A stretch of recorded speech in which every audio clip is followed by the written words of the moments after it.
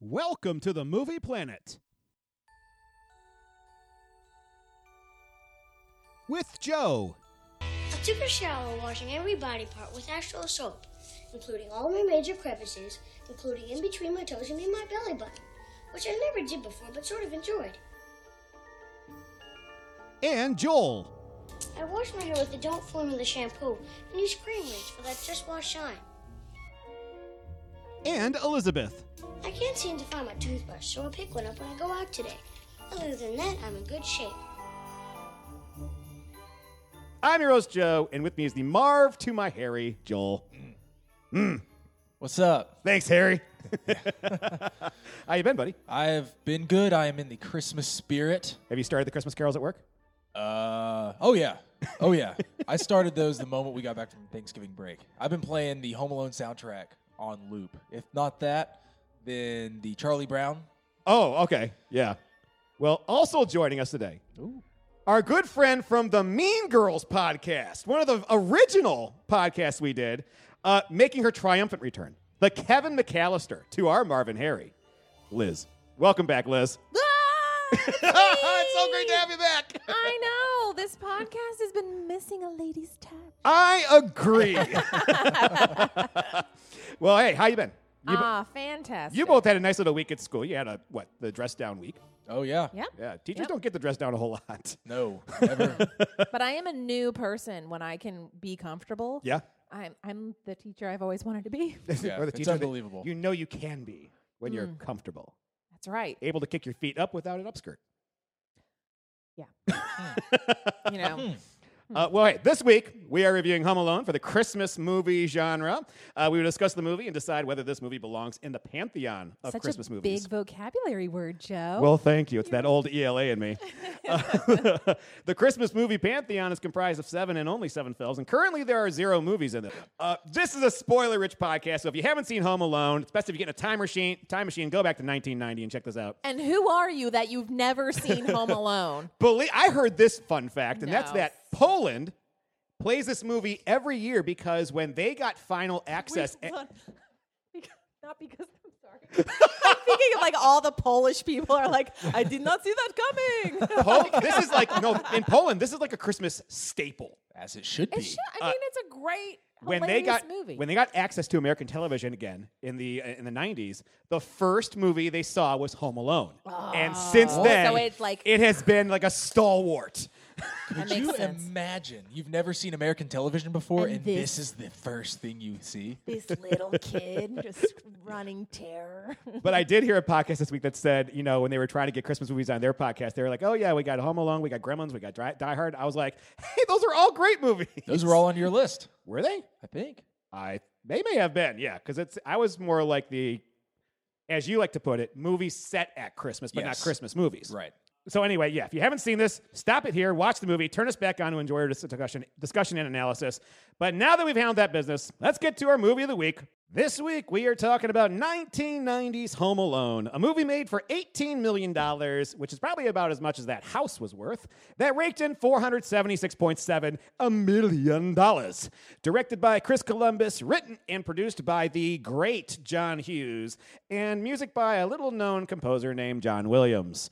Starring Macaulay Culkin as Kevin McAllister, Joe Pesci as Harry Lime. I didn't know he had the last name. Yeah, I was just reading these, like, they don't mention them at all. No. Daniel Stern as Marv Merchants. John Hurd, the late John Hurd, as Peter McAllister.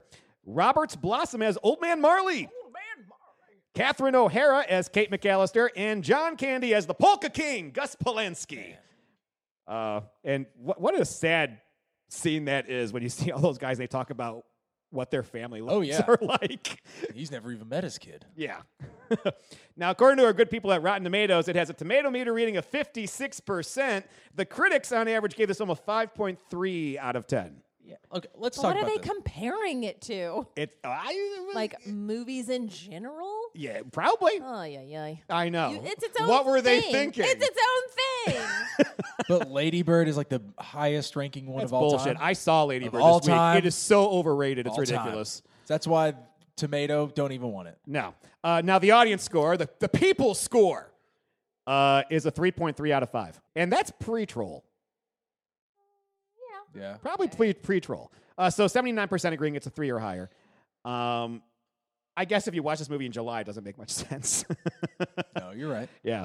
But we're going to jump into a next segment called Inception to Perception, where I dig deep into the research, or in this case, Wikipedia, to find out how this movie started as an idea and made its way to the big screen. Don't get on the set, get ready to shoot, and then ask for rewrites. Studios do this crap all the time, and they wonder why they end up with a shit movie. Smoke and mirrors, guys. Welcome to the movie factory. Movie? You know, I hate the word movie. I don't make movies, I make films. Now, Home Alone was initially a Warner Brothers production, and we know how great Warner Brothers has been lately. When 20th Century Fox took over the project, the budget grew from 14 to 17 million. So, way to go, Fox. You increased 3. But that's still very cheap for the time. Definitely still cheap. There's not a whole lot of special effects outside of the Micro Machines, I think. No. Chris Columbus' work with Home Alone began several years earlier when Hughes helped him secure the directing job for National Lampoon's Christmas Vacation.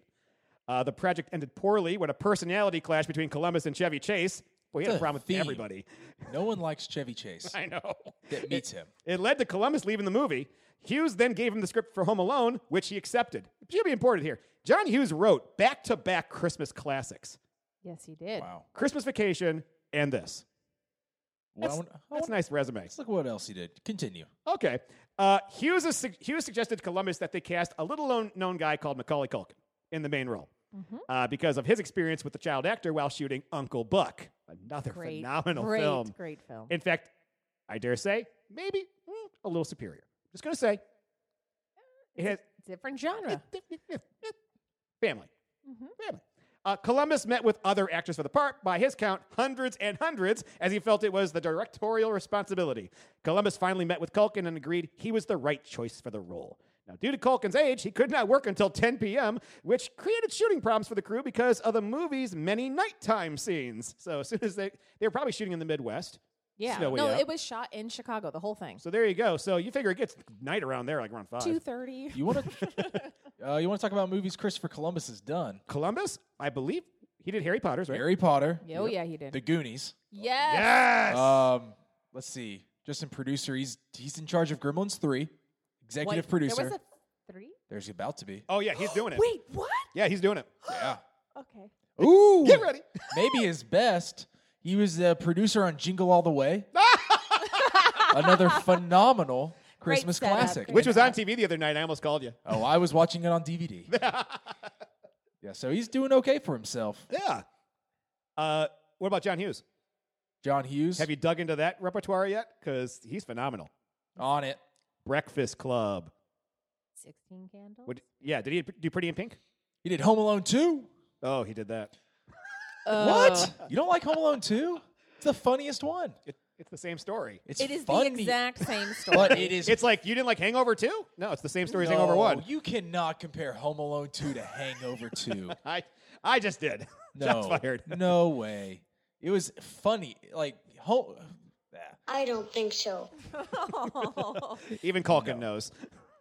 Well, he was in it. Well, He might. what is funny is that the young people that I teach today Yeah. reference Home Alone 2 more than Home Alone. Because it was funnier. This one was a better movie, but they took the exact same story. They brought back all the familiar characters, but they made it much more like tongue-in-cheek. The bandits would have died way earlier in the movie. Everything was way over the top, but you have what's his name? Cleese? Not John Cleese. John Cleese. No, not John Cleese. Who played the original Pennywise? Oh, God. You have him, Rocky Horror Picture Show. Tim Curry. Tim Curry, Curry. Rob Schneider, President Donald Trump, and Security breach.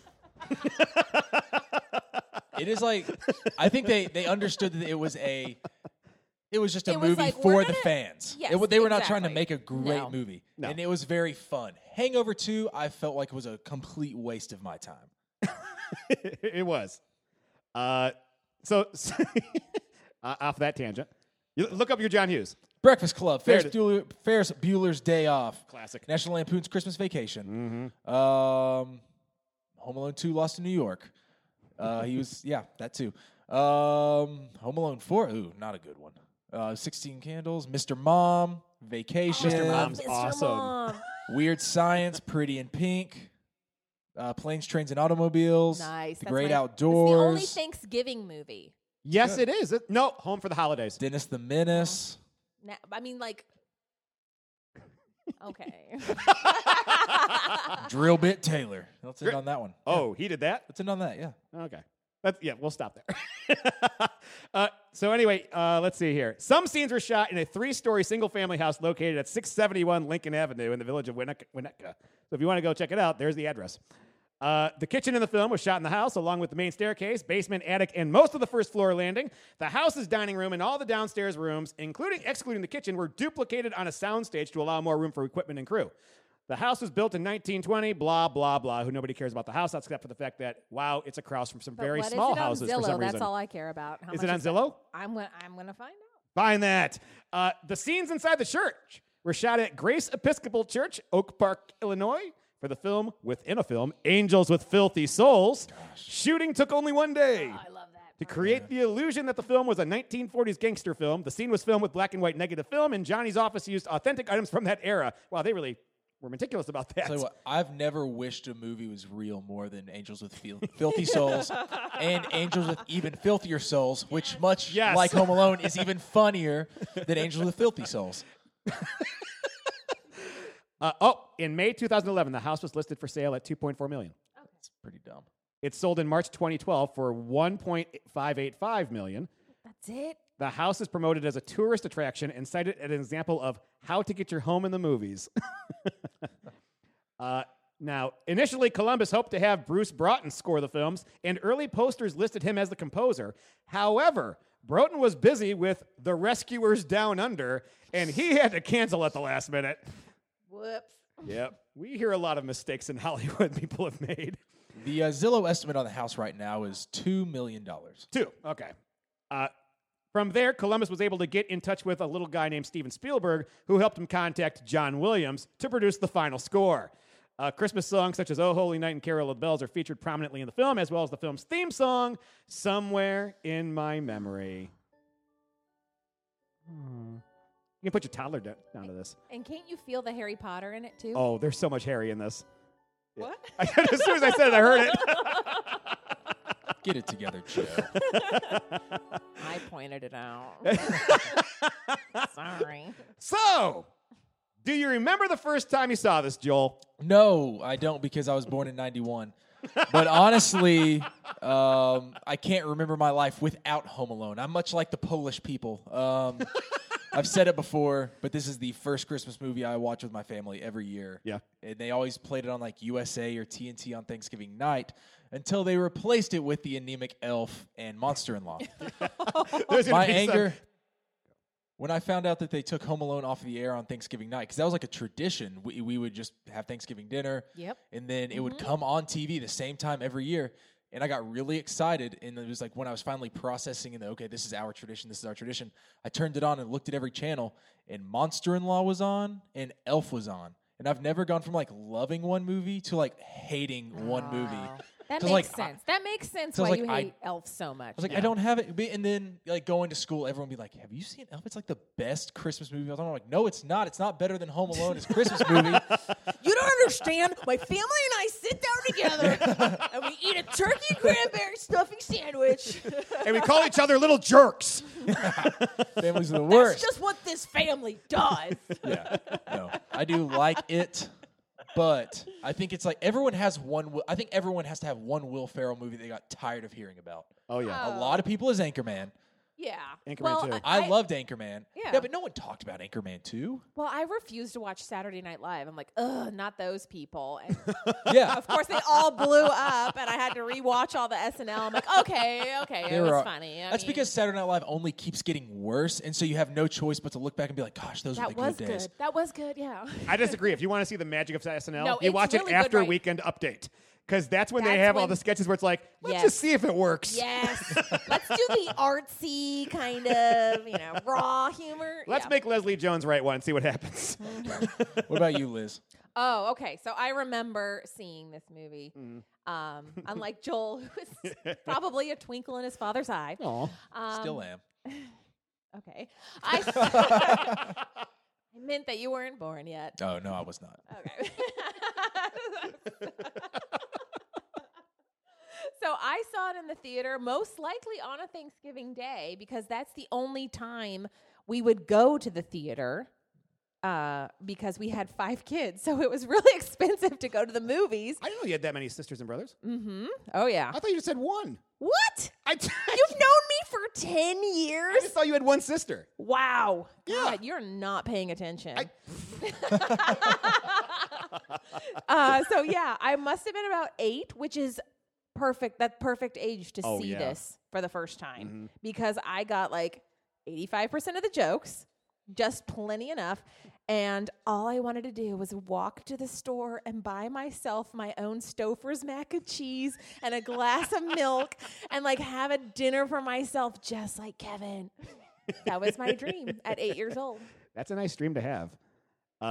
For me, I saw it in the theaters with my brother in 1990. I saw it. I remember seeing it, and I remember my brother got in trouble quoting this movie.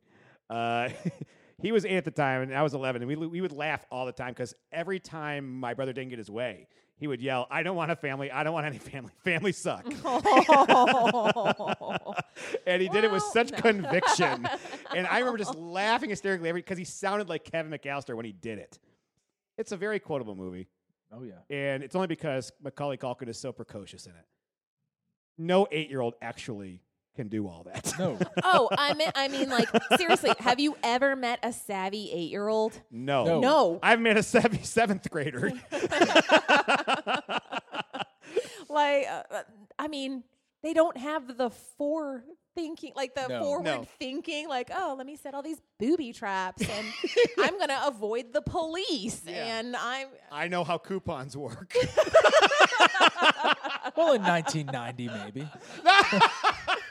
It was a different time before Joel was born. Well, I guess that's true. You know, before the YouTube rotted the brains of the youth. Well, let's do a synopsis here. Having a reunion or something? Oh, no, my husband's brother transferred to Paris last summer, and both of his kids are still going to school here, and I guess he missed the whole family. He's giving us all this trip to Paris for the holidays so we can be together. You're taking a trip to Paris? Yes, we hope to leave tomorrow morning. Excellent. If you'll excuse me, this one's a little out of sorts. I'll be right back. Don't worry about me. I spoke to your husband already. And don't worry about your home. It's in good hands. There are 15 people in this house. You're the only one who has to make trouble. I'm the only one getting dumped on. You're the only one acting up. Now, get upstairs. I am upstairs, dummy. The 3rd floor? Go. It's scary up there. Don't be silly. Fuller will be up in a little while. I don't want to sleep with Fuller. You know about him. He wets the bed. He'll pee all over me. I know it. Fine. We'll put him somewhere else. I'm sorry. It's too late. Get upstairs. Everyone in this family hates me. Then maybe you should ask Santa for a new family. I don't want a new family. I don't want any family. Families suck. Just stay up there. I don't want to see you again for the rest of the night. I don't want to see you again for the rest of my whole life. And I don't want to see anybody else either. I hope you don't mean that. You'd feel pretty sad if you woke up tomorrow morning and you didn't have a family. No, I wouldn't. Then say it again. Maybe it'll happen. I hope I never see any of you jerks again. As the Christmassy soundtrack music plays, we see an ominous moon floating in the sky. The opening credits roll as the illustrated image of a house and the title Home Alone appear. Probably the most iconic title images that we've seen. Home Alone with the house in the middle and one little light on the very top. Now the movie starts for real. In a large house full of crowded family members, a man who appears to be a police officer tries to get someone to pay attention to him. The family members ignore him, distracted by the general hubbub in the house. Also, with this many kids in the house, that's probably why I knew what coupons were. Because the house at the time was not a $2 million house. This family was not using coupons in that house, okay?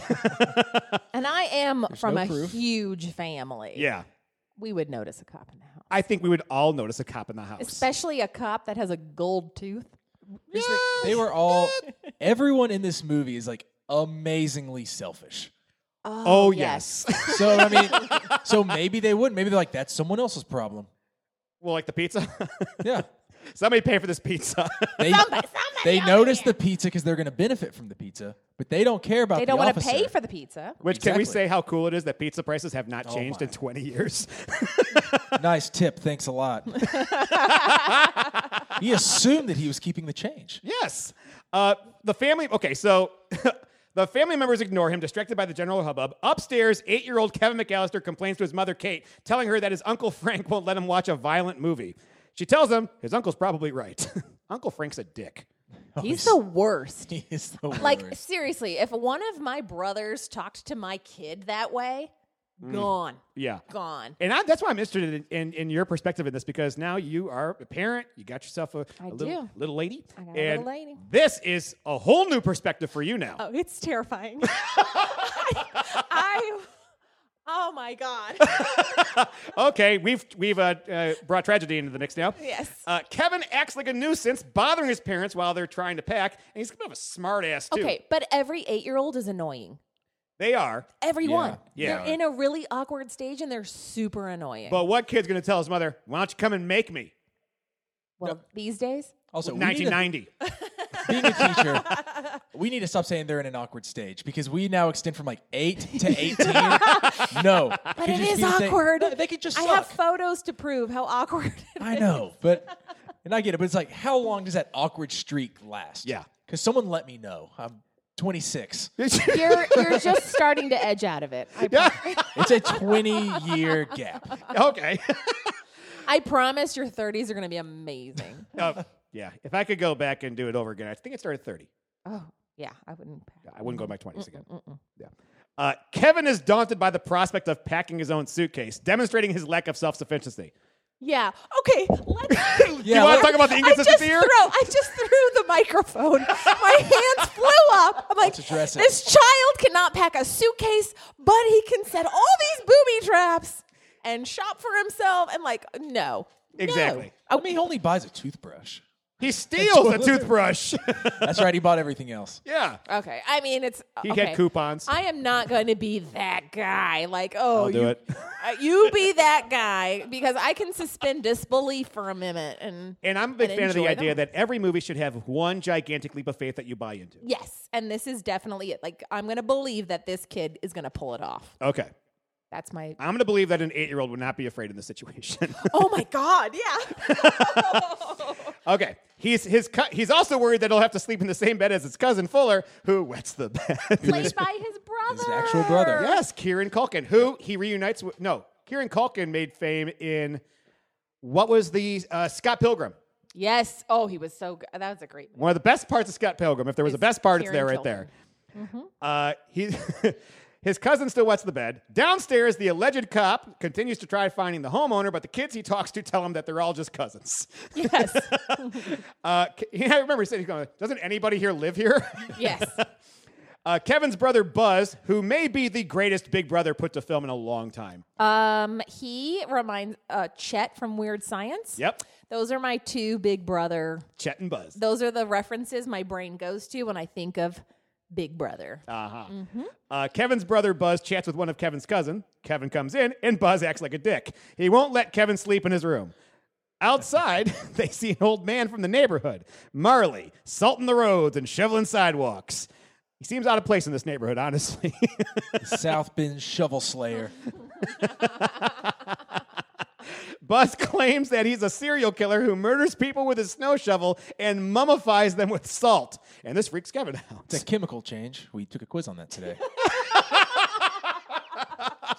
Did you play that scene in Home Alone? Not once. A pizza delivery boy arrives, knocking over a statue in front of the house by accident. And this is one of the best goofs in this film, is how many people hit that damn statue and then pick it back up again. Yes, that's a great running gag. A pizza delivery boy arrives. Okay, after waiting around, the pizza boy and the cop both finally get to talk to Kevin's dad, Pete, who tells the cop about the precautions he's taking to make sure the house will be safe from burglars when gone. Kevin arrives in the... Now, you guys grew up in neighborhoods, and you probably went on vacations. Did a cop ever stop by and be like, hey, can we talk about your security system? Well, here's the thing. In the movie's defense, he wasn't a real cop. So... And did he drive up as a cop in the plumbing van? Everyone was inside. No one worried about it. He's walking door to door. He parked at the end of the block. Yes. After waiting around, okay.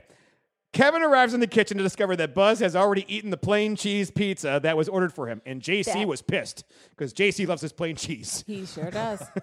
And that is exactly what a big brother does. I hated That this is scene. exactly what he does. You I'm hated sorry. Buzz, didn't you? Oh, I hate Buzz. I just thought he was just like, because my brother was really nice. And so, I mean. Older? Older, yeah. Oh, He was you're just quiet. lucky. I You're was lucky. lucky. I was very lucky. Yeah, one of her newly noticed now brothers and sisters.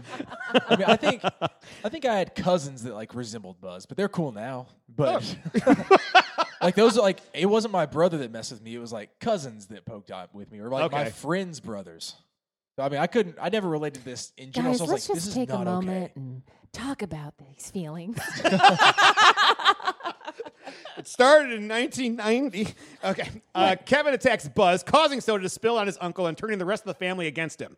Kevin's mom sends him to bed, dragging him upstairs. In the hall, they're stopped by the cop. I am upstairs, dummy. Oh, my ass would be red. Yep. Kevin's mom tells him that they're taking a trip to Paris to visit relatives. When the cop smiles at Kevin, we see that he has a sparkling gold tooth. Ding! Up. That was nice. You want to do that again? Sure. Ding! See? Reverb works. Reverb. Upstairs, Kevin's mom banishes him to an attic room.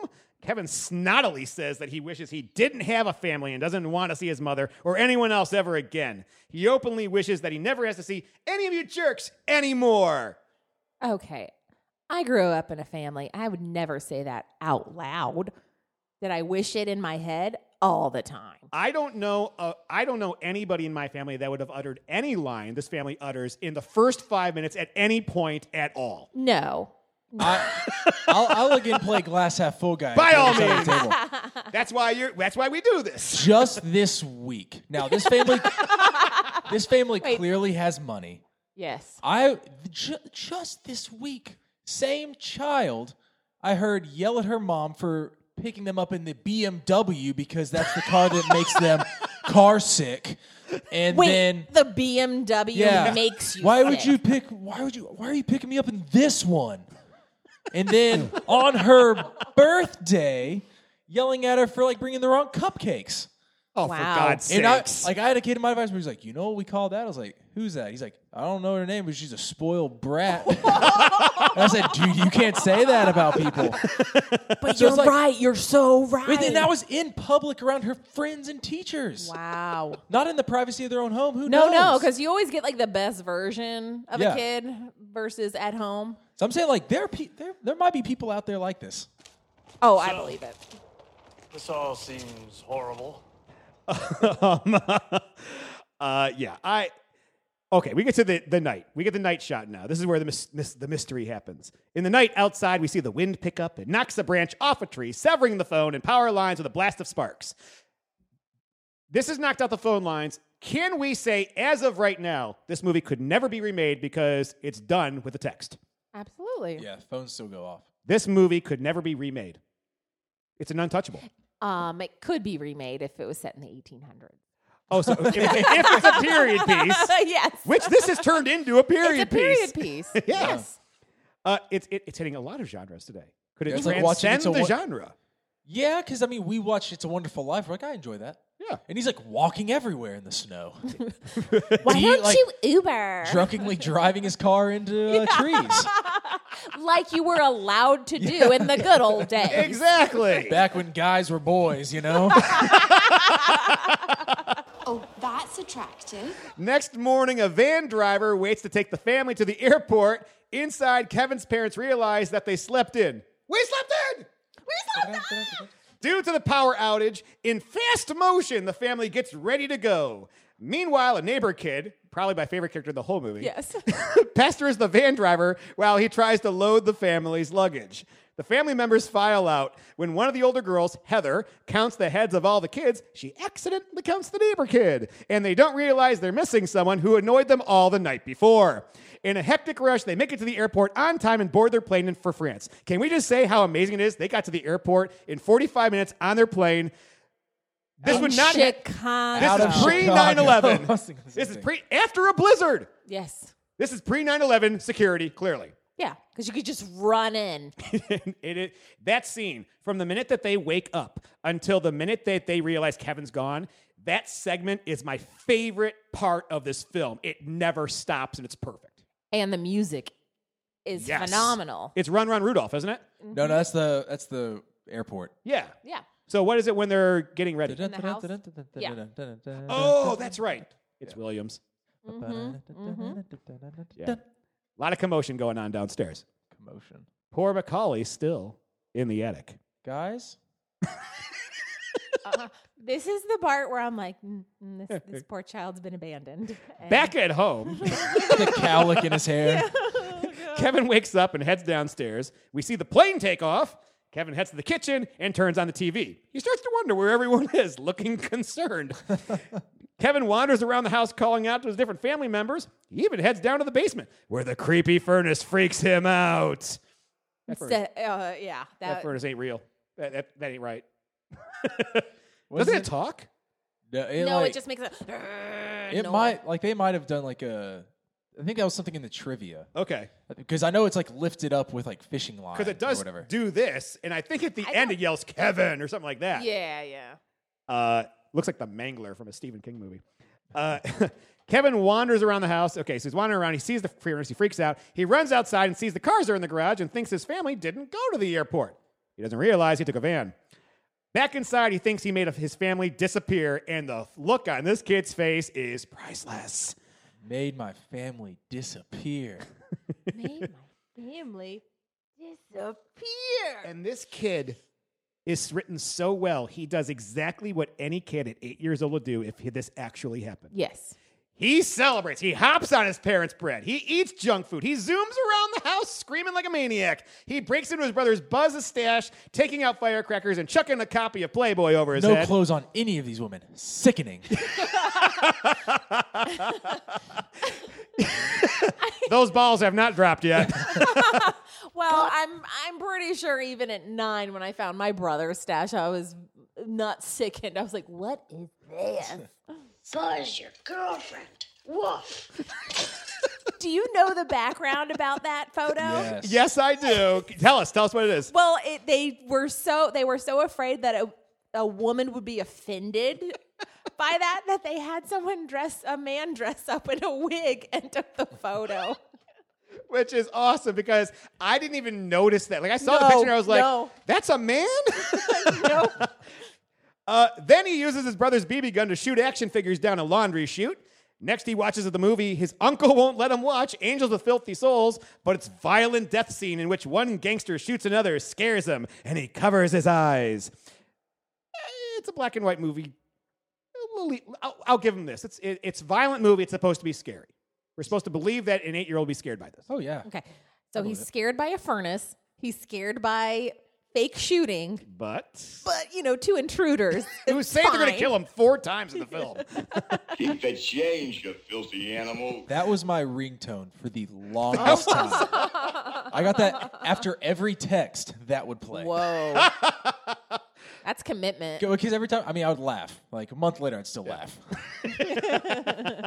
And I'm sure every time I went off in public, people were like, Home Alone. Yeah. On the plane, it's nighttime. Kevin's mother tells his father that she has a feeling they forgot something. His dad says he forgot to close the garage, but Kevin's mother says that's not it. Suddenly, she realized, Kevin! And there you go. The movie has iconic started. scream. And by the way, Catherine O'Hara kills this Kevin, by the way. Yes. Mm-hmm. She's great in the whole film. Yeah. I love it when she's bartering, by the way, later on. Mm-hmm. And I hate the couple she's bartering with because I'm like, what couple would do that? No, seriously. None of the 90s, man. You just walk right through the airport. Doesn't matter what plane you get on. You can buy a ticket that day at the counter. You could sell that ticket to somebody else in front of the ticket counter for a Rolex. The good old days. Well, maybe not a real Rolex, but who can tell? Exactly. Back at the McAllister house, Kevin rides a toboggan down the stairs and directly out the door. But according to physics, that wouldn't have worked because of the angle at which... I swear to God, this is true. The angle at which the scene when he's going down, he would have hit the wall. Mm-hmm. But whatever. All the time, yeah. Yeah, that bothers. Thanks, Sheldon. You're welcome. Cutting back to the plane, Kevin's mother consults with the airplane staff about trying to call home. She feels guilty. How long does it take to fly to France? On it. Apparently, we haven't traveled much. I want to know a timeline here. 12, 14 hours. So, getting there and then getting a plane back to Chicago. Probably given an hour and a half layaway, probably. Or layoff. Layoff? It's late. I don't know. Okay? You just. Are you going to pause this so we don't? No. Oh! Earlier, you did claim that my vocabulary was very rich, and now it is gone. It is gone. I ruined it. So they make at least one stop. Okay. Where? What do we know? It was in. He was going to Sheboygan. He was around Sheboygan. Was it Wisconsin? I don't know because it's not a direct flight. Oh, okay. Because where else would she meet John Candy? That's right. He's not going to drive a van from France. I thought that the kids were in France, though. Then they get to France? She couldn't get a direct flight back to Chicago. No, She you're got a thinking flight of somewhere the else. superior movie, Home Alone 2, where they're in Florida and they're watching the French movie. Wait, did they? No, it's where it's storming outside. That's in Florida. Yeah, it rained the whole time in Florida. Yeah, because they're watching It's a Wonderful Life in French. Right. But, okay, no, they had to have stopped. They had to have stopped, which is weird. She didn't get a flight back to Chicago. She got a flight to another part of the That's States. right. And then John Candy picked And them up. that's when John So she went Candy all the way to picked her France, then came back? Yes. Zoinks. Okay. Yes. Regardless, it's about a nonstop from Chicago to Paris. Is 7 hours and 50 minutes. What? Oh, I was way off. Well, in the 90s. Is this change for inflation? Everything was slower. Inflation time. It's about 11. Now it's anywhere from like 10 to 11 hours if you do one stop. Okay. All right. So 10, 11 hours, one stop probably. Yeah. You got to figure, the relatives in France are buying tickets for 12 people. They probably were like, you're doing a stop someplace. You know, we're not doing just a straight shot. Someone has to have like gone back in time and like looked up their actual flight. Like, okay, if the McAllisters were actually on this my flight in God. 1990, Yeah. there's someone out there that did that, right? Are you? Because Had you're to have been. considering it. It was the same person who probably calculated how I fast knew Santa would how. have to go in order to hit every kid. Oh, yeah. Okay, let's see. Outside the McAllister house at night, two burglars show up in a van. One of them, Harry, is the fake cop from the first scene. He pretended to be a police officer in order to ask the McAllisters and other families what security precautions they were taking. But we knew that due to foreshadowing. Look at that! Someone teaches language arts. Thus allowing himself to break into the homes of people who will be gone. He demonstrates to the other burglar, Marv, how certain houses have automatic lights timed to come on at a specific hour.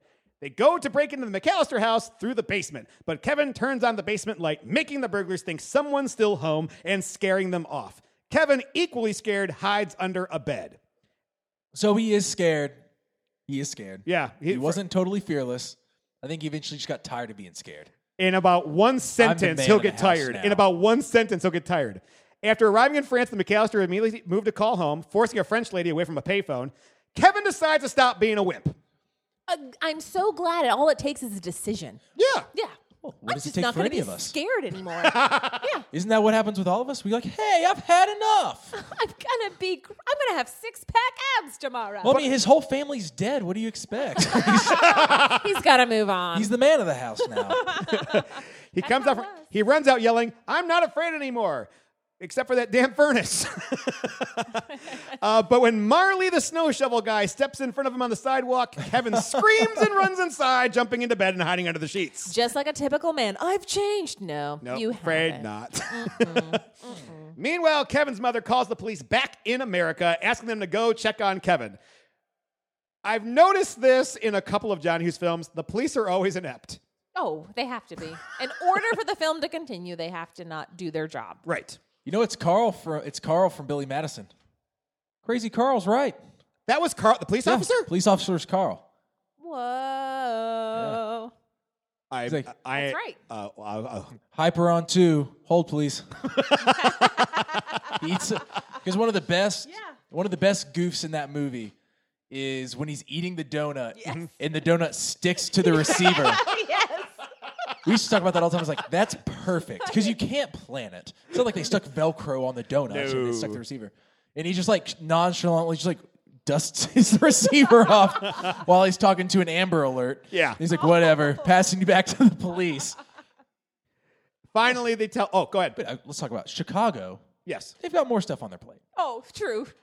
Right, but I got a feeling that if somebody calls from this neighborhood, that cop is checking it out. A couple murders in Chicago, I've heard. It's in 1990. the It's a- last 5 minutes. Yeah. Yes, there have been a couple of Crime murders. rate, 1990 Chicago. And with inflation. Thanks, George Bush Sr. Ooh, see, it didn't really rise until, geez. The Untouchables. 2015. Wow. Yeah. Yeah, it got a little rough. It's an uncertain year. It's a little wonky.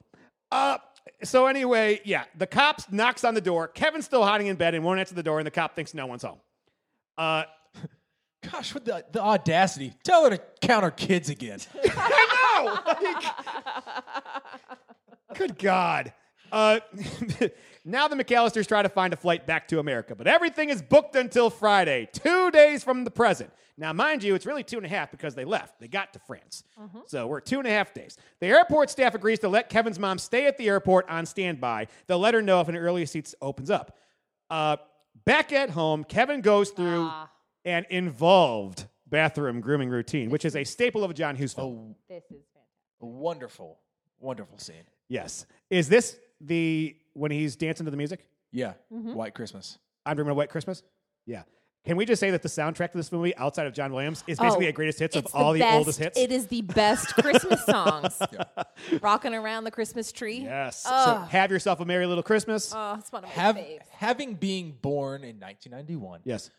When I finally used aftershave, I was like on edge because I'd watched this movie for 18 years. It's like I remember gingerly being like, just gently apply. Yeah. I might scream. Yeah, it wasn't that bad. So yeah, the classic Macaulay Culkin scream, Yes. referenced in Dogma. Yes. True. That one with the child. I had nothing to do with that. Okay, so the airport staff agrees. Okay, we're past that.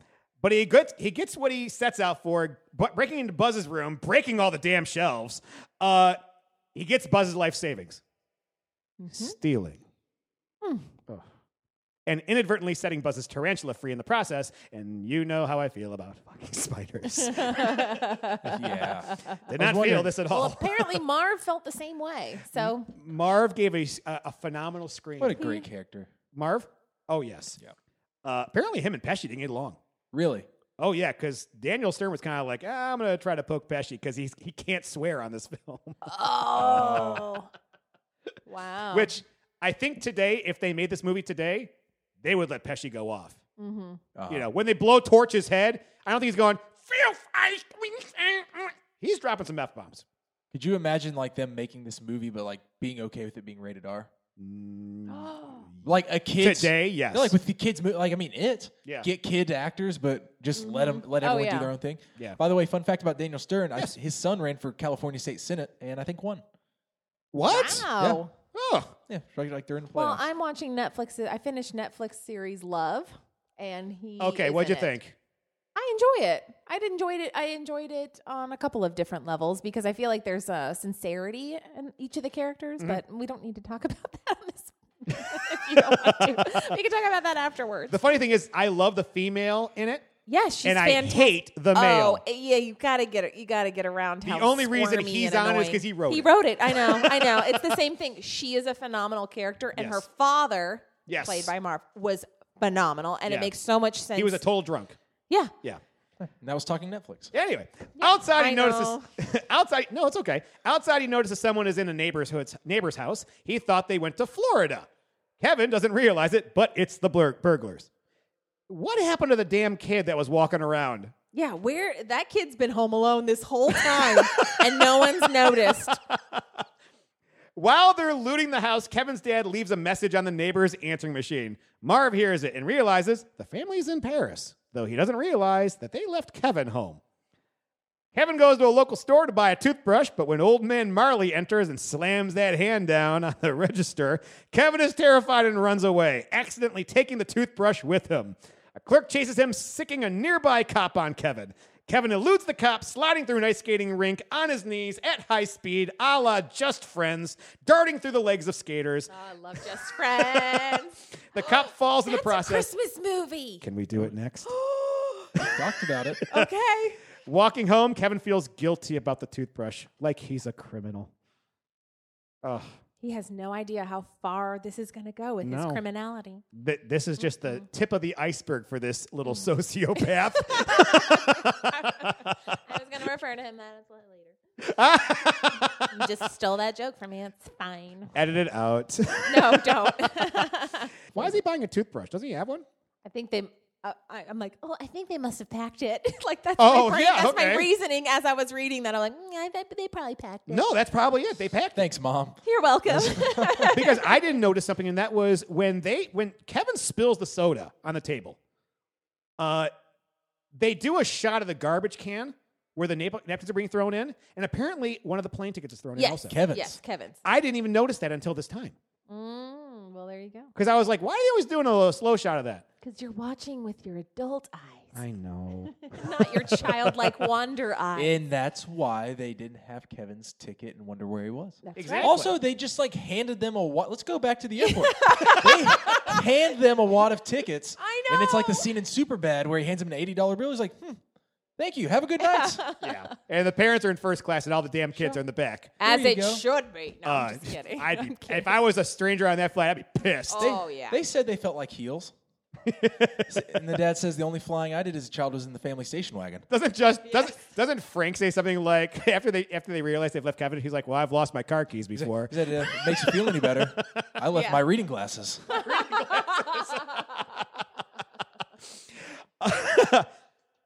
In the house, the two burglars were burglarizing. We see Marv leave the water on. Yes. Intentionally flooding the house. So not only are they burglars, they're dicks too. No, just him, because he wants a handle or whatever it's called, like an Instagram handle. He wants to be the wet bandits. Right. We've got to leave our signature mark. That's a pretty good impression, by the way. It is very good. Thank you. It's funny though, they're driving a van that says OK Plumbing. And there's going to flood.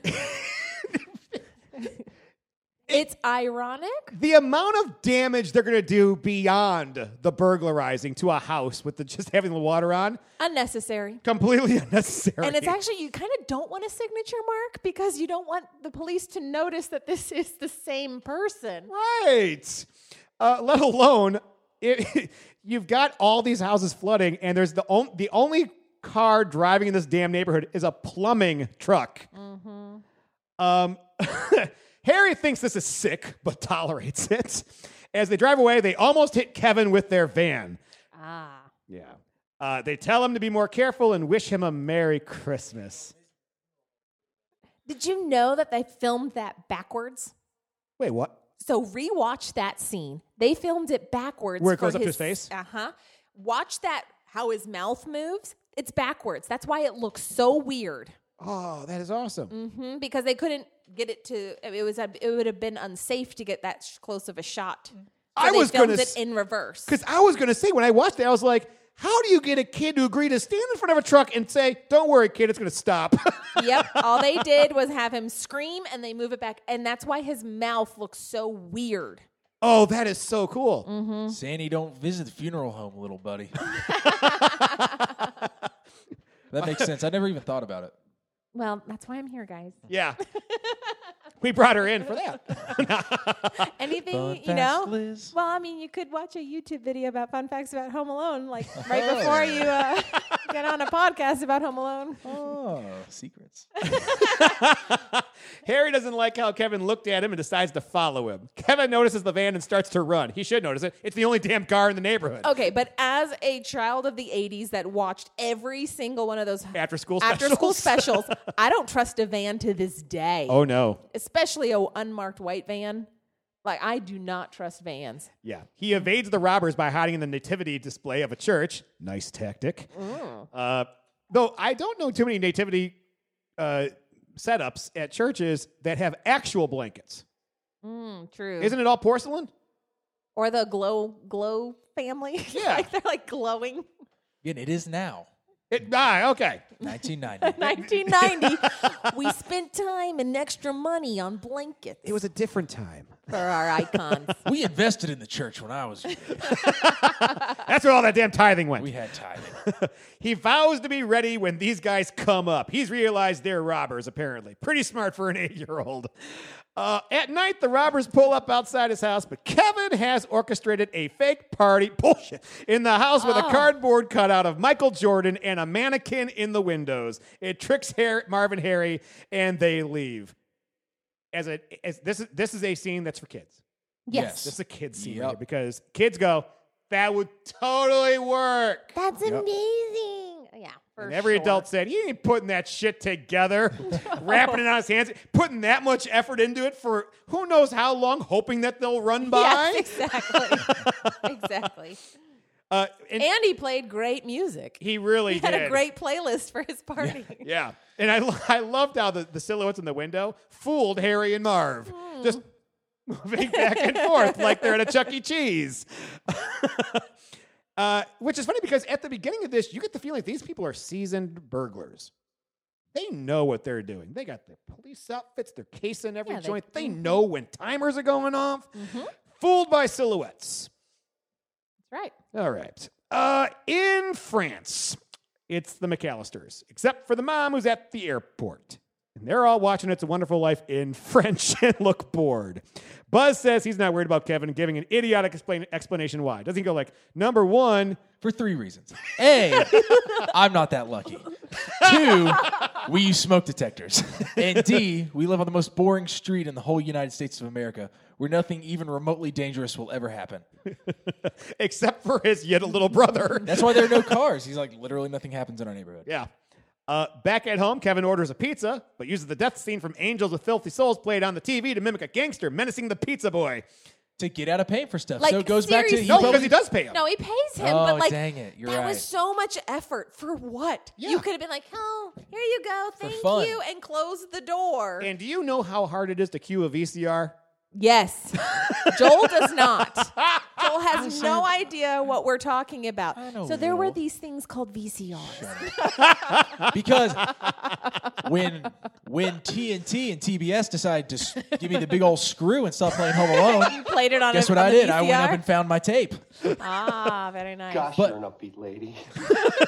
But there's a part in this movie, like during that scene, where it totally skips part of the dialogue between Snakes and Johnny. Yes. And that's when I was like, not possible. You cannot go that fluidly from one clip to another. Even if you have the timestamp on the top and you stop it, Yes. it always went like 7 seconds ahead. And you were like, It was come not on. perfect. It was not perfect.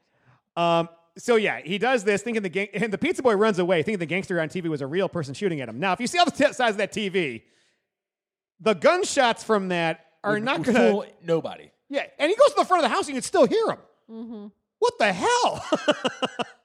Now, if he used one of those 1990s surround sound systems It's a family that movie. family probably had, I'd buy that. If this movie was made today, he's sitting at the kitchen counter eating the pizza while like editing it on GarageBand and he puts his Dre pill by the door. He's like, can you believe these acoustics? And like looks at the camera and then it goes back to the movie. At the airport in Paris, Kevin's mom tries to bribe an elderly American couple with her watch and jewelry to let her take the seats. They cave in and agree after a lot of prodding. For real. Yeah. And it's like, here's first-class seats. And they're like, no, we're on our way. Now, I did hear somebody mention the other day, which was, because I told somebody at work, and they were like, you don't know where they were going. What if they were going to a funeral? Oh, crap. Wow. You and your reasonable doubt. Damn it. At home, Kevin watches TV and feels lonely. He wants his family back. Apparently, TV's only fun when your Finally, family's it around. took a day and a half for you to feel regret. A day and a half and being chased by people. That's right. Well, it was fear before. It was. Next morning, Kevin lip syncs White Christmas and burns his face with aftershave again. He never learns. Kevin heads to the grocery store. When he checks out, the checkout lady is suspicious. I love this scene. Thinking he's there by himself. Now, this scene was actually reshot because originally it was the store manager behind the cashier who was asking all the questions. Oh, yeah. That's a better move. Yeah, in the trailer, it's the store manager asking him all the questions, and he's saying the same lines. So maybe one of the first instances where something in the trailer was not in the damn movie. Oh. He's still bitter about Star Wars. I am. But Kevin, But Kevin claims his mother is waiting outside after she quizzes him. As he walks home, the grocery bags break, spilling their contents on the ground. I love this scene. Defeat. When he gets home, he does laundry in the basement. The furnace freaks him out again, but he gets over his fear, realizing it's just a furnace and not some sort of evil being. It's a nice and empowering moment. Shut up. That's what he says. I thought you were telling Joe to shut up. I did too for a second. No, he walks Shut out. up. He walks out and he goes, "Shut up!" And then the furnace just turns off. Yeah. Meanwhile, Kevin's mother arrives in the United States in Scranton, Pennsylvania, I've been there. home of The Office. To be specific, she's been relayed there from Dallas after leaving Paris. Which makes sense because there is so much polka music in northeastern Pennsylvania. In the Midwest in general. Well, yeah. But, yeah. She's trying to get a flight to Polka. Take a flight to Polka. She's trying to get a flight to Chicago, where the McAllisters are from. The airline can't get her a seat, but a guy named Gus Polinski steps up. Oh. Yeah, and everybody sees John Candy and goes, too soon. Gone too soon. Yeah. He leads a polka band and he invites her to travel with the band in a rental van since they're headed to Milwaukee. Chicago is on the way, and they can drop her off. And so this young parent right here jumps into a U-Haul van with 7 men she doesn't know. Desperate, man. Hey, man. Good do for the kid. Yeah. Back in the Chicago area, Chicago. Kevin leaves his house, and Harry and Marv spot him cutting down a pine tree in his yard. As he decorates the tree, Harry looks in the window. Kevin sees Harry reflected in an ornament and yells for his dad, trying to fake Harry out. But Harry realizes it's a trick. He knows Kevin's home alone. Kevin hears Harry and Marv talking outside, saying they'll be back to rob the house at 9 p.m. Good thing they gave him a time. Yeah. Convenient. That he was also polishing the shiniest ornament at the tree that could reflect like that. Now, here's my question. It's Chicago in the winter. They could have come at 4 p.m. and it would have been just as Still dark. as dark. Yeah. And it wouldn't have been past his bedtime. Fair. Yep. Later at night, Kevin heads to a local Christmas display with a fake elf and Santa. Kevin believes the imitation Santa works for the real Santa and asks him to tell Santa to give him his family back. The Santa, thinking they're dead, grimly says he'll see what he can do. He keeps Fingers at tic-tac. Everybody Don't should get some spoil from your Santa. appetite. I won't. On his way home, Kevin sees a happy family getting ready for Christmas together. He goes to church, and old man Marley sits next to him, wishing him a Merry Christmas. Kevin looks scared at first, but Marley tells him that there are silly rumors going around among the kids in the neighborhood about him. Because when I kidnap them, they tell me about them. Yeah, how would he know? Because my best friend's 8. So weird. I only murdered 2 kids. Turns out he's a nice guy. Except for that one kid from the beginning of the movie we found. He and Kevin chat. After Kevin tells Marley about how he feels guilty about how he treated his family, Marley says he's at church to see his granddaughter sing in the choir, but he's become estranged from his son, the granddaughter's father, over an argument they had years ago. He tells Kevin that for this reason, he and his son won't spend Christmas together as a family. Kevin explains how he conquered his fear of the basement, urging Marley to conquer his fear of contacting his son. Marley seems uncertain, but says they'll see what happens. Before they leave, they shake hands. It's a good thing this 8-year-old came along in this old man's life to tell him these things. I like the switch of that. And you know what? This is my second favorite scene in the movie. Mm-hmm. Mm-hmm. Because an 8-year-old would talk to an old person like this if they were by themselves. Yes. Yep. This is a very believable scene. It's touching. It's like, remember we talked about Toy Story 2? We talked about how that Sarah McLachlan movie, or the song just doesn't feel right in that movie. Yeah. It's a great song. This scene feels like it doesn't belong in this movie, but it works. Yeah. Not welcome in church? Yeah. Well, everyone's welcome in church. Yeah. Kevin races home and prepares for the burglars, crafting an elaborate series of booby traps. And this is my favorite piece of the music, actually. Mm-hmm. He maps it all out. There are toy cars to slip on, ice on the steps, a flaming hot doorknob, a nail on one of the stairs, a fan ready to coat a burglar in feathers, and more. It's like a game of mousetrap, just life-size and capable of killing you. I feel like the music in this scene, whoever started Trans-Siberian Orchestra was like watching this on their couch, and they just like sat up and they're like, honey, get my cello. So, fun fact, that's like my dad's favorite Christmas music. I've seen them live. Trans-Siberian? Oh, yes. I bet before then he was a Mannheim fan. Oh, yeah. Probably. I had those albums too. Mm-hmm. Oh, yeah. That they have an amazing concert. I would love to. It like go see snows indoors. Yeah. They do well. It's pretty sick. They do well. They do well. They're still touring. Really put you in the spirit. And there's nothing better than the Christmas spirit. No. Kevin says grace and is about to eat a microwavable macaroni and cheese dinner, but the clock strikes 9 and the burglars arrive. Boy, are they timely. Am I the only wait one a that can minute. like taste that macaroni and cheese? I Literally. know exactly what it tastes like. You can like feel how like flexible the container is, but also how hot it still is. But it's like he's eating dinner at 9. Well, he has a long night He had ahead a of him. lot, but shouldn't he carb up or at least get some protein to deal with this? Harry and Marv, Kevin pumps his BB gun and waits. Harry and Marv knock on the door claiming they're Santa and an elf. Through the dog door, Kevin shoots Harry in the balls. Oh my god! No, let's go back to another great blooper in this movie where Daniel Stern goes shit when he drops his shoe. When he puts his shoe in the dog hole. He if you listen closely, he goes shit and reaches back in and gets his shoe. Oh. Made it past the PG censors. Yes. Nice. He reacts in pain, obviously. Marv puts his head through the door, and Kevin shoots him between the eyes. Hello. The burglars decide to split paths. Marv goes down to the basement, while Harry goes around the front. Harry immediately slips and falls on the icy steps, while Marv does the same around back, crashing to the bottom of the stairs leading to the basement entrance. But they're not done yet. They still want in. That's where the loot is. That's where I'd be like, okay, we're gonna go. That's where the loot is, though. This is the house that they need to get. This is the crown jewel. The white whale. The white whale. Harry tries to mount the stairs, falling a second time, while Marv struggles to even get up.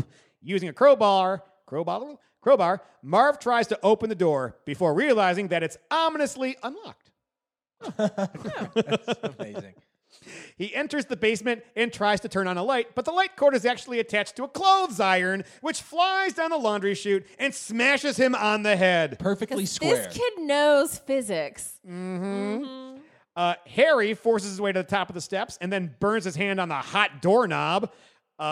Climbing up the stairs inside the basement, Marv loses his shoes on the sticky tar that's Kevin spread on the stairway. Then he steps with his bare foot on a nail and falls back down the stairs. I don't know how many years I closed my eyes during this scene. This is painful. That's Tough to watch. Yeah. And again, most common people would be like, this isn't the house to be yet. Yeah. Something's wrong. Harry heads back to I don't know, man. Pride is a dense critter. You're getting punked by a kindergartner. A kindergartner. Harry heads back to the kitchen entrance and opens the door. It's unlocked, but tied to a blowtorch, which burns the top of his head. Just the top of his head. Yes. Not his face. Not like... This kid knows physics. He charges back in, tearing off the blowtorch. Harry exits the basement and goes back outside, where he decides to climb in through a window. Meanwhile, Harry runs through a booby trap that coats him in glue and then covers him in feathers blown at him by a fan. Iconic. What? There's a lot to put together in just a couple of hours before they get there. I can barely get laundry done between 5 and 9 p.m. What happened to your shoes? Why are you dressed like a chicken? Isn't that how it goes? Yup. After Marv enters the window, still without his shoes, he hurts his feet by stepping on Christmas ornaments Kevin spread under the window. Sugar glass. Yeah. Ugh. And that's the one that sets him off. Yeah, right now I'm angry. It wasn't the and nail. That's when he says, I'm going to kill this kid. It wasn't the nail, wasn't the iron. No. It wasn't falling down the steps. You left the door unlocked for him, so there's a little bit of grace left. Thank you. Not shooting him in the balls with a BB. No. Just in the head. Yeah. Heading towards the upstairs staircase, the two burglars meet up and then promptly slip on toy cars. Micro Machines did not slip like that. No, they didn't. Now, if they were Hot Wheels, Hot Wheels. I was about to say that. That's exactly correct. But you're going to see the Hot Wheels.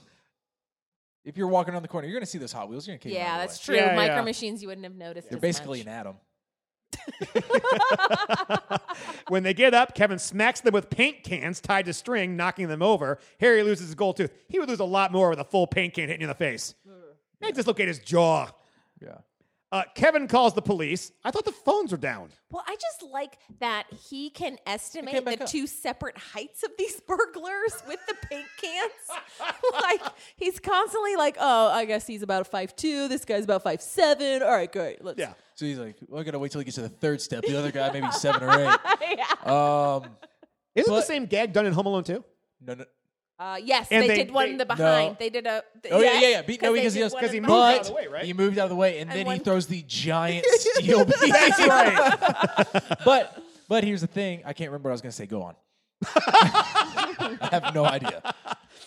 Let's see. Kevin calls the police, telling them he's being robbed. Though No. Phone lines went back up the next day. They said, we're going to have your phone lines up in a couple of days because the police try to call the house, and he's afraid of the phone, and he doesn't pick up. That's right. But when the answer machine pick up? That was a luxury. They spent all their They- money on the $2 million house. We can't deal with these answer machine things. We don't want to know who's trying to get a hold of us.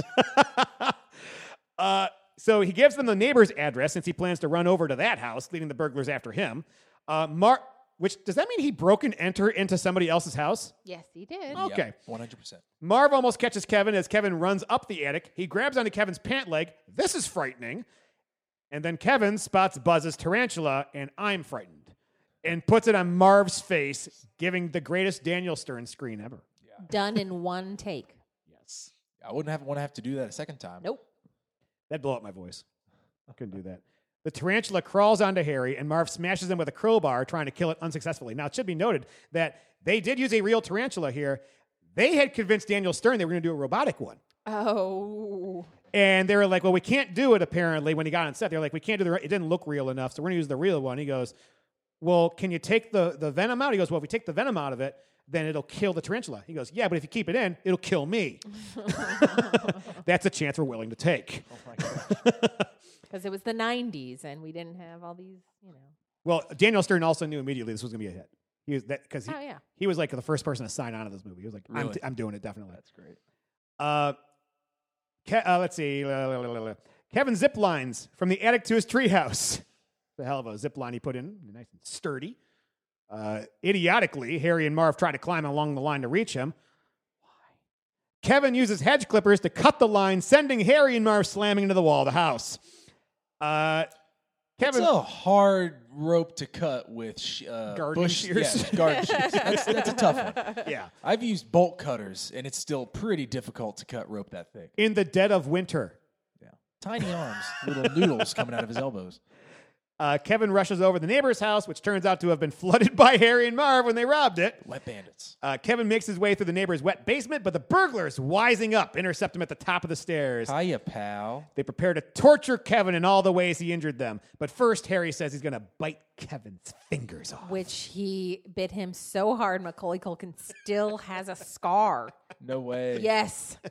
Yes. At one point, he did bite down, and apparently there was a nudge that he got nudged or something and broke the skin. Oh, my gosh. Yeah.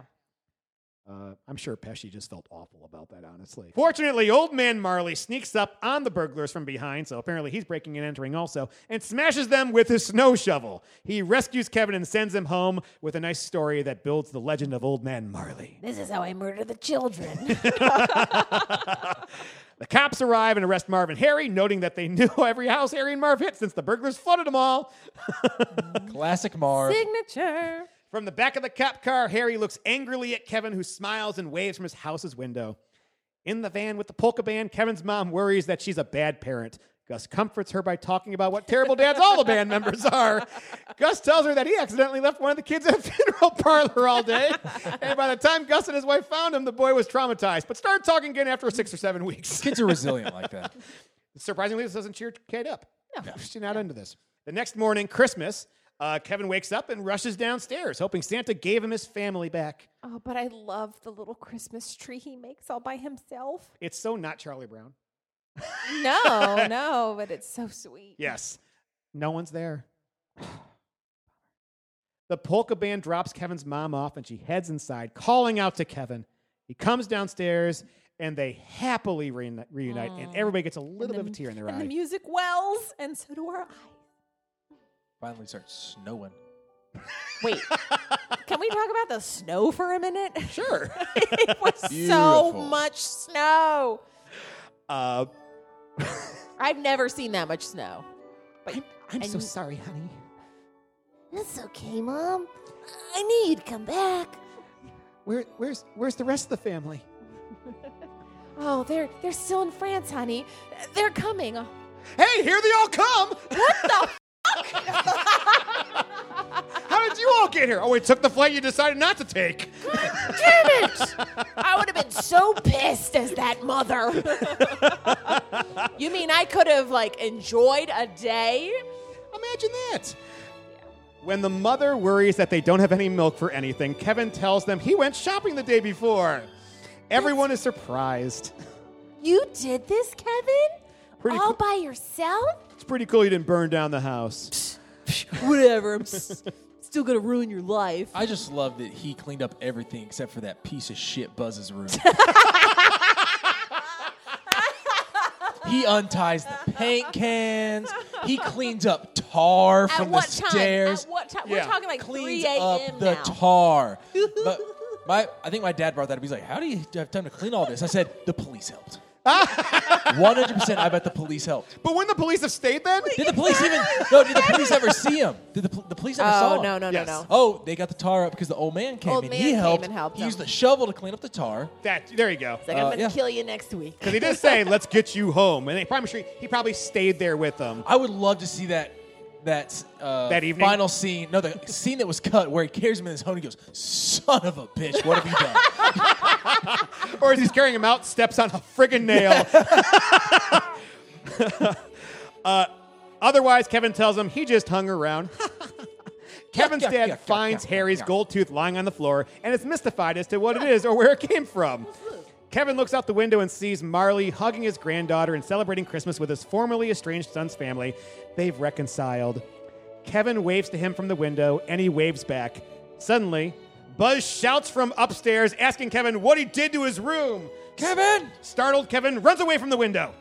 And credits roll. Yay. Good times. All right, so there you go. Now we're going to do a little segment. So now you guys have listened to all of Home Alone.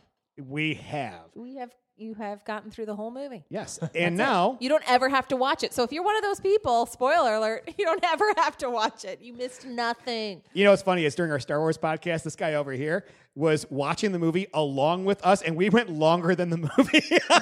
I honestly, guys, I'm not surprised. But let's talk Joe about and JC do Star Wars. I know. Did the awards get it right? No. 2 nominations, 0 wins. It was for Best Original Score, which went to Dances with Wolves. It was up against Avalon, Ghost, Havana, and Home Alone. Big miss here. Home Alone should have won. Big miss. Yeah. Big miss. Does It's anybody still used to this day? Can anybody here hum Dances with Wolves? No. Tatanka. That is his name, Oh, by I the forgot way. about that one. Yeah. Tatanka. That was the single. Now, Best Original Song, Sooner or Later from Dick Tracy. Bullshit. That's a Madonna song, isn't it? Yes. I can't believe I know that. But here's the thing. It was up against Blaze of Glory, No Bon idea. Jovi. Oh, yeah. I'm checking out from Postcards from the Edge. Promise Me You'll Remember from The Godfather Part 3, and nobody remembers that. And Somewhere in My Memory from Home Alone. The only one I could say would come close to Somewhere in My Memory is Blaze of Glory. Yeah. But Madonna. I can't even think about what it is. Blaze of Glory? Yeah. He can sing it for you. Come on, Joe. Sure, I've heard E.T.'s it. in my head right now. I know. Now E.T.'s showed up. So the Academy decided, you know what, we're not going to give you any DAP. So hopefully Home Alone will hit at the Golden Globes, the more popular choices. And instead, this goofy-ass foreign movie Green Card came out. Gerard Depardieu. Yeah. That's how you pronounce his name, by the way. Best Actor, Macaulay Culkin was up for this. And he was up against Johnny Depp for Edward Scissorhands, Richard Gere for Pretty Woman. We've talked about this. I think anyone would have been better than Gerard Depardieu. And Patrick Swayze from Ghost. That's excellent. It just that wouldn't have been fair. But here, no, we did Pretty Woman podcast. Yep. Go back and listen. And we were all like, what is Green Card? I've seen Green Card. Really? He did not deserve that award. All of these movies are better. Any of the other ones, I would have been like, yeah, I see it. This is an example of all the people voting, and they all cancel each other out. Yes. And then the one French guy was like, I got an idea. And then best film, musical or comedy, it was Green Card again winning over Dick Tracy, over Ghost, over Home Alone, and over Pretty Woman. No. Now, Ghost I can't say is a musical or a comedy. No, I would never consider it a comedy. It's as much a comedy as Get Out is going to be. God. It's because it had Whoopi Goldberg. And everyone's like, oh, she's a riot. Yeah. Well, she was funny in it. She was hilarious in it, but it is a very sad movie. Yes. Dick Tracy, no. Home Alone and Pretty Woman, those are your top two, I think, for the musical or comedy. Yeah. But that's it. That's it for the Golden Globe. So didn't really hit on any of them, and it probably should have with its lasting power. I don't think the Academy or the Golden Globes had any idea that this movie would become such a holiday staple. No. Joel, what did you think after watching this film? Honestly, it was as good as I remember it, if not better. Yeah? Even watching it as a critic, I was like, this is a better movie than I thought it was going to be. I thought it was going to be all nostalgia, and that I was going to sit and like pick apart what was realistic and what wasn't. But I did that in high school and middle school. Yeah. Those are the years of your life where you're just like, that couldn't Everything was horrible. They would have died because they Yeah. got concussions. Look how smart I am. Yeah. It was a live action cartoon. That's what it was. Yes, it was. It totally had that cartoon feel. And I kind of wanted like some kind of like, how does Kevin know all of this stuff? Like if he would have been watching cartoons in the first scene or something like that to like validate his wealth of knowledge. It was a deleted scene. Yeah, probably. Yeah. Liz, how about you? I did not rewatch this because I'm going to see the movie at the Symphony and hear live orchestra. That's awesome. So I haven't watched it since last Christmas because I watch it every Christmas. Yeah. And I kind of want fresh eyes as possible to enjoy it with live music. I'm very excited. I saw Harry Potter this way as well, and I highly recommend. Which one? Sorcerer's Stone? The second one. Oh, the weakest. I know, but that's why there were tickets available. Okay. The weakest? Chamber of Secrets? Oh, I heard. Yeah. I heard the first. I was like, no. No. He was just saying. Yeah. Why don't you like pay attention, Joel? This guy's playing Galaga. No, I'm not. No, he was doing. Oh, no, it was Tetris the one time, wasn't it? Yeah. So I don't know what movie we were doing, but I was like, I'm going to fall asleep if I don't stay awake. It helps me focus. It's his fidget spinner. This is very entertaining. I still laughed at certain parts out loud by myself.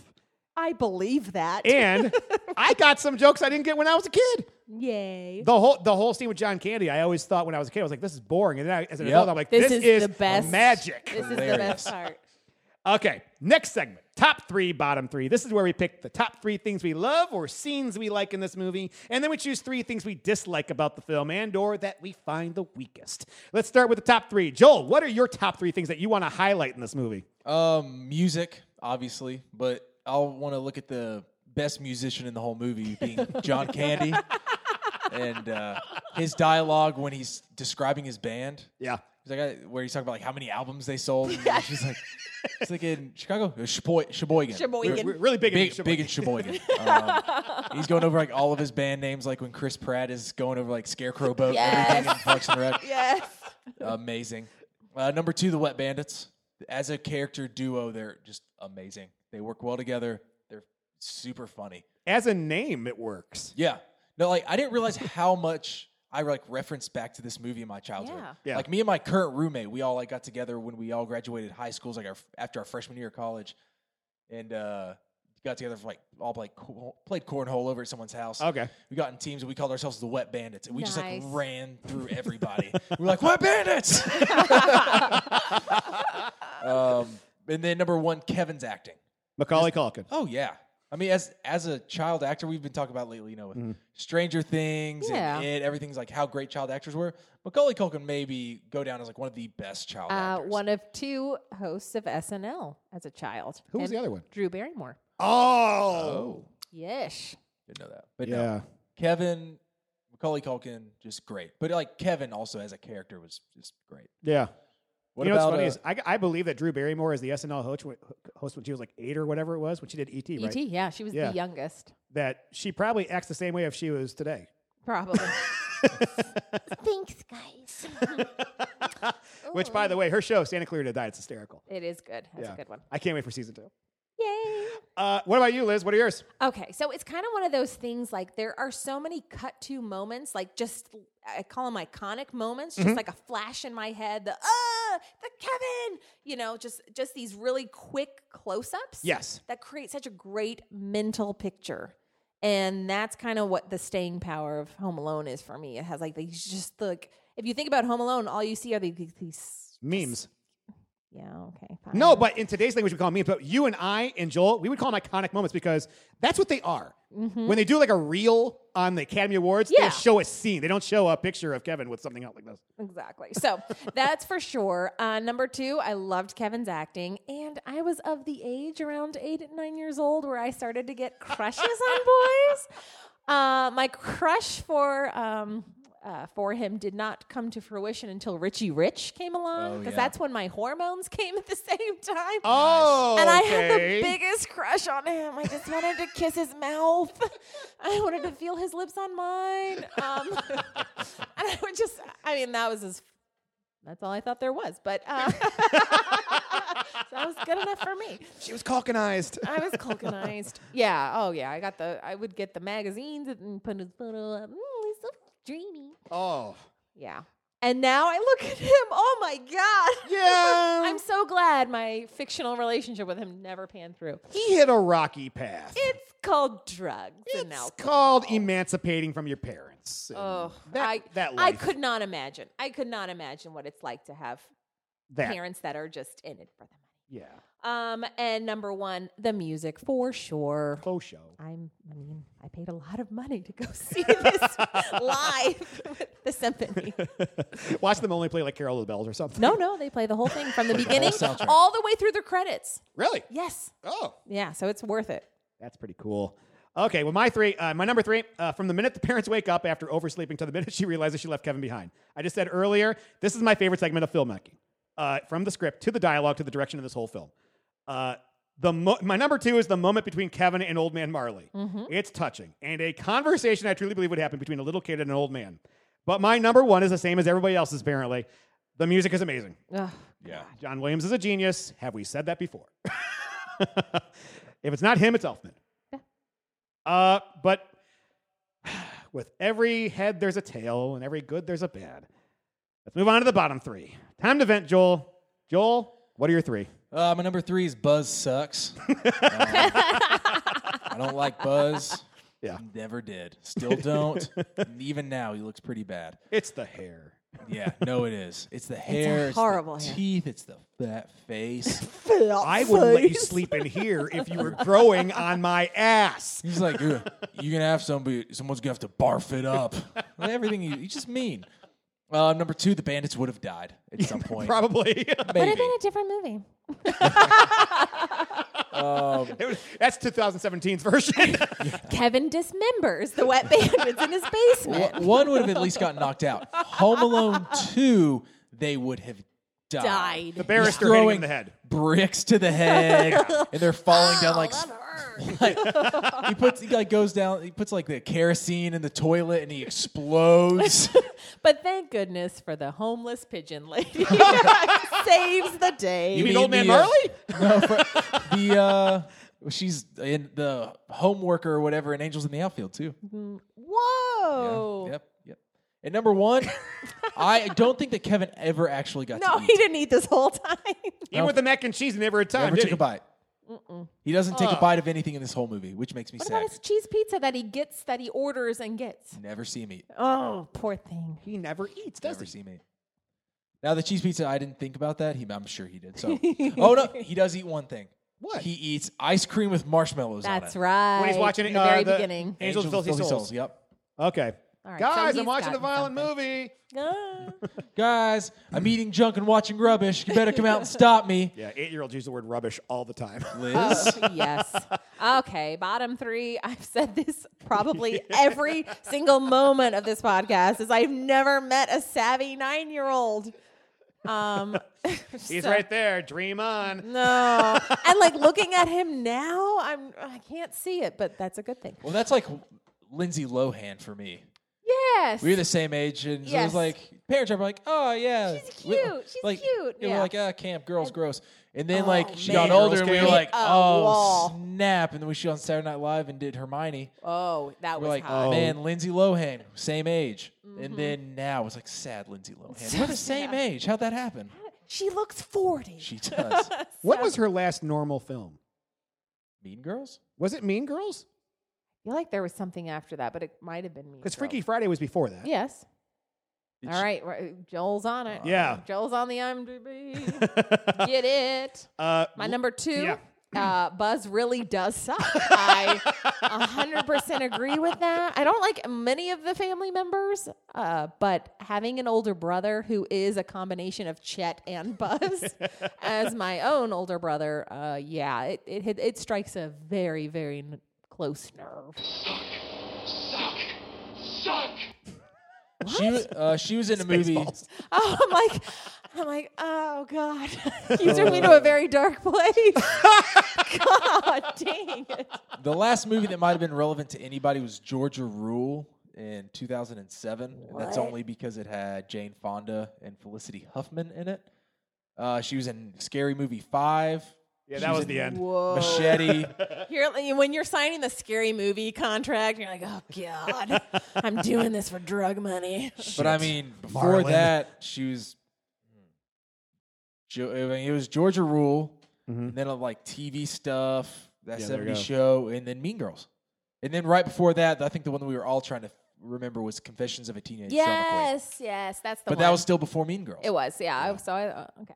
So, and my number 1 is this family really needs help with communication. Oh, they need some counseling. Yeah, just maybe like, some kinder words and, checking in with each other. And like after you've punished your child, maybe you'd want to like go up there like an hour later and be like, hey, bud, what's going on? Yeah. It's just, Now that I'm a mom, I can't get past that kind of stuff. Because I do that with a 2-year-old. I'm going to do it with hopefully a 9-year-old. Yes. For me, my number 3, with all that hustle and bustle in the morning, there's no way that Kevin would have not heard it. I don't know, man. I've slept through some stuff. Okay, but not a family of, 16. He's in the attic. He's not going to hear those steps above his head. No, but the walls are clearly thin enough that you can hear the gunshots from a small TV in the front yard. Okay, fair enough. I mean, they were still all on the first floor, but go on. My number 2, these parents are awful. Not only do they leave Kevin at home, they also are flying first class, leaving strangers to watch their children and coach. Awful. Yeah, they're pretty bad. And my number 1, the way Kevin speaks to his parents is ridiculous. God. And in turn, the way the family talks to him is awful too. That's why family communication was my number 1 as well. Yeah. Who's the audience for this movie, Joel? Kids, adults who grew up with it, and anyone who just loves Christmas and needs to see a Christmas staple. But I mean, it's a great family movie. Okay. Liz? People with love in their heart for Christmas. I mean, it's kids. I think it has staying power. Yeah. I think a 7-8-year-old is like the perfect time to watch this movie. I have to agree. I put families with kids around Kevin's age. Yes. Yeah. Because that need to teach their kids about how they should appreciate everything that they have. So if you ever talk to me like Kevin talked to me, I'm going to France. I will leave you home alone, and it won't be an accident. I know I'll probably tell my kids someday that this is not how you talk to your parents, nor act. If you plan on getting gifts during Christmas. Actually, this may be for adults who grew up with this movie. There's a lot of adult humor in this. But a good kids movie has a touch of adult humor. I think as a 90s kid, we were allowed to watch more. In 2017, a lot of parents, their sphincters would tighten up with this movie the minute they remember the language all of a sudden. As a middle school teacher, they don't know what their kids are watching. No, they at don't. all. No, but that's why I'm saying a parent would sit there and go. A parent would be like, I don't know. No, these kids are watching Stranger Things, which has more language than this. The kids are coming to school with like the shirts on and like patches. And I'm getting like, it's kind of like that character from Stranger Things 2. I'm like, oh my God. Right. But what I'm saying, the audience would not be really this group of kids in 2017. No, it won't be our middle. We know kids watch whatever they want. I mean, but just because a kid watches porn doesn't mean it's made for them. That's fair. Wow. God. Yeah. Now I've got Mic images dropped. of kids watching porn. So, Home Alone. Who's it for? If you like porn, you're gonna love Home Alone. Merry Christmas. The end's a tearjerker, so grab your tissues. That one. Okay. Where's JC? He turned us off. Movie report card. A, B, C, D, F in the Christmas feature film genre. Joel, give us a grade and some comments that defend your grade. For a Christmas movie, I'm giving it an A-. It is not a perfect Christmas movie because it is surrounded by Christmas and not fully about Christmas. But your emotions do go along with the fact that it is the holiday season. It's Christmas without his family. But like he goes into a church at one point, which is like a great scene, but that's about as close as it gets to Christmas. No, Christmas. Christmas. You're referring Christmas. But other than that, like music's great. The story's great. All the acting is good. Like no one like delivers poor lines. Even the worst characters deliver lines really well. The plot flows well. The casting was great. And I think this is a top tier holiday film. Now, as a general movie, if we're just like looking at it as a full movie, yeah, it might be lower. But as far as Christmas movies go, I'm really trying to think of 5 movies that would be better than this. So I'm going to have to give it an A-. Just falls short of being like a perfect Christmas movie. Yeah. But I've seen some bad Christmas movies. Guys, you have no idea what bad Christmas. Have you watched Lifetime Christmas movies? Oh, the Hallmark Channel?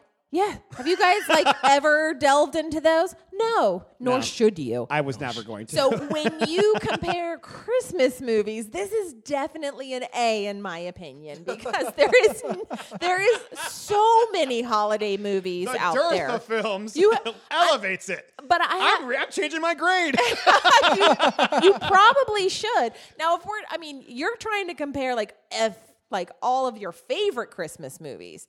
That's a different. Well, I've got a reasoning for mine that's not that actually. That's fine. So anyway, I give this an A because it was enjoyable the first time. It's still enjoyable to me, and the music makes me so sentimental. I feel like a kid. It's one of those movies I can't wait to watch with my kid.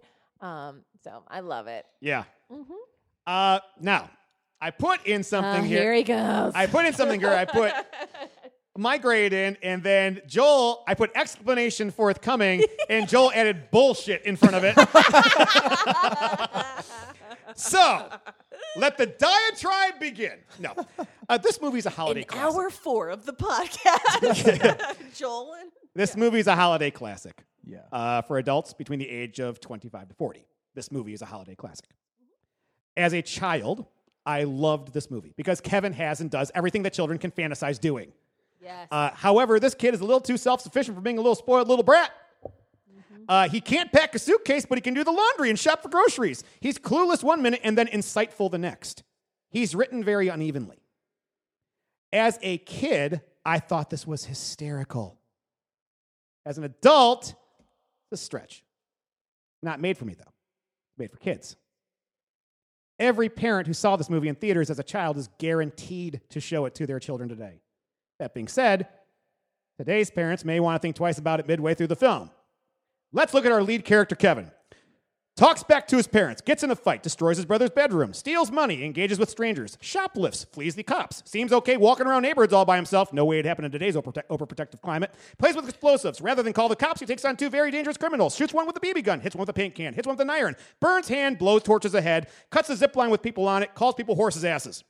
And a partridge in a pear tree. Not to mention, this movie kills the myth of Santa when Kevin meets up with the Santa Claus in this neighborhood. How is this movie a good movie to show your kids? This movie has a message, and it's that family is more important than anything, especially during the holidays. And it's a family movie, so watch it with responsible members of your family. Now, acting-wise, Macaulay Culkin kills it. Pesci and Stern are perfectly cast as the Wet Bandits, and the mother is perfect. The reason why everyone is good in this movie, though, isn't so much casting as it is direction and writing. Chris Columbus is one of the most underrated directors, and this movie proves it. I've always said how hard it is to direct children in this movie. We talked about it earlier, yet he doesn't shy away from it. John Hughes is responsible for 2 modern-day Christmas classics, and he wrote them back to back. Overall, it's a Christmas movie. This movie has a message, but I think it gets lost in the hijinks. We love watching Kevin defend his home, but we forget about the family during that time, as well as the fact that he's an 8-year-old, and most 8-year-olds would probably not act or speak like Culkin in the same positions. Now, I gave this movie originally a C, but based on what you just said about the dearth of awful movies out there, I have to elevate it. This is a B in the Christmas genre. Good message, clearly for kids, but for families, there will be a lot of moments where parents will be exchanging disapproving looks while the children laugh.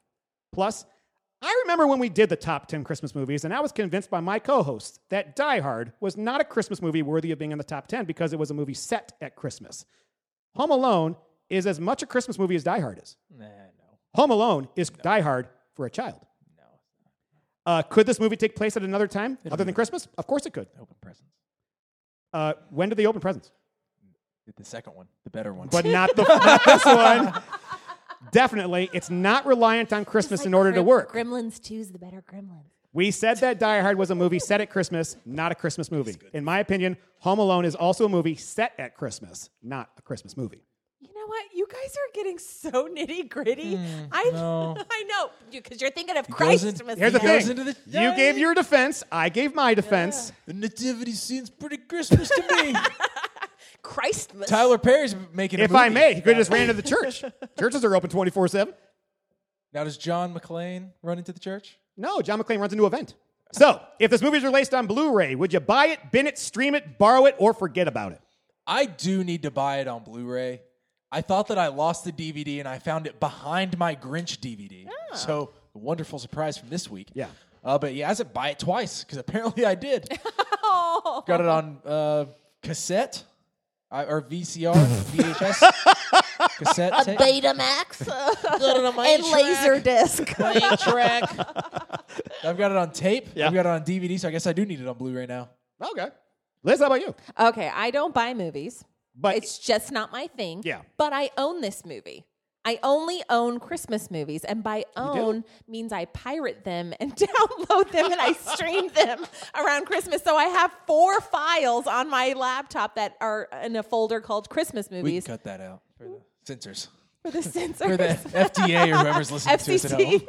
Yeah. I will give Liz a lot of credit on this one. That is, she introduced me to Ninja Video down in Florida. I know. That was so long ago. I don't do it anymore because there's really no reason to with Hulu and Netflix. I mean, this was like...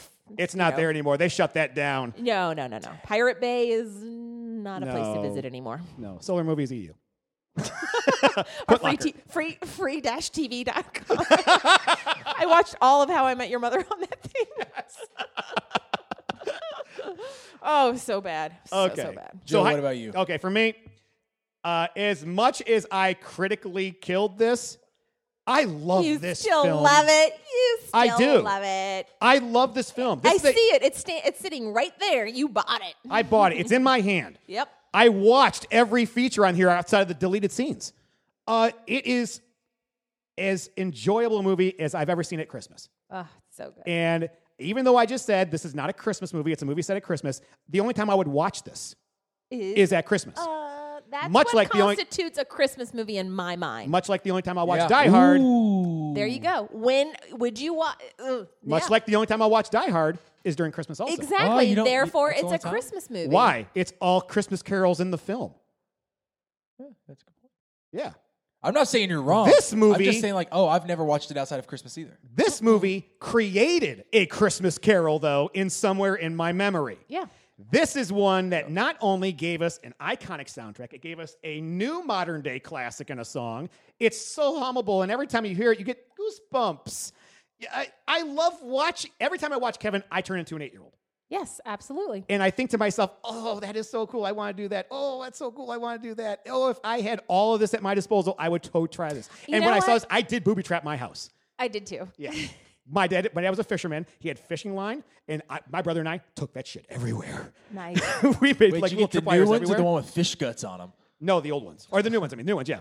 But he was not very happy with My this. I new think I'm fishing going to hooks? booby trap my work space. Did you? No, I'm just kidding. You no, keep I'm that kidding. upstairs. At camp.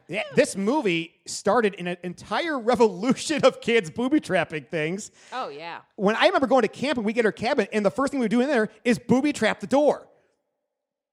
Like, set up things to swing at the door if it was open. I mean, this movie, I love it. So, I'd buy it. This is a modern-day Christmas classic, and there are not too many of those.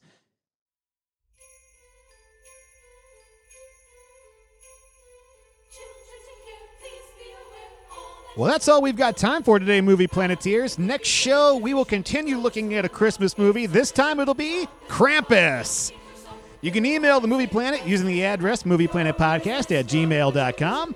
If you enjoyed the show, subscribe on iTunes, Google Play, Stitcher, Overcast, Podbean, or Spotify, and give us a 4 or 5-star review. Tweet with any questions, comments, theories, and I'll try to fit them into the show next time we're on the air. Send those tweets to @MoviePlanetPod and like us on Facebook and Instagram using the links in the show notes. The opinions expressed on the Movie Planet podcast are those of the individual hosts.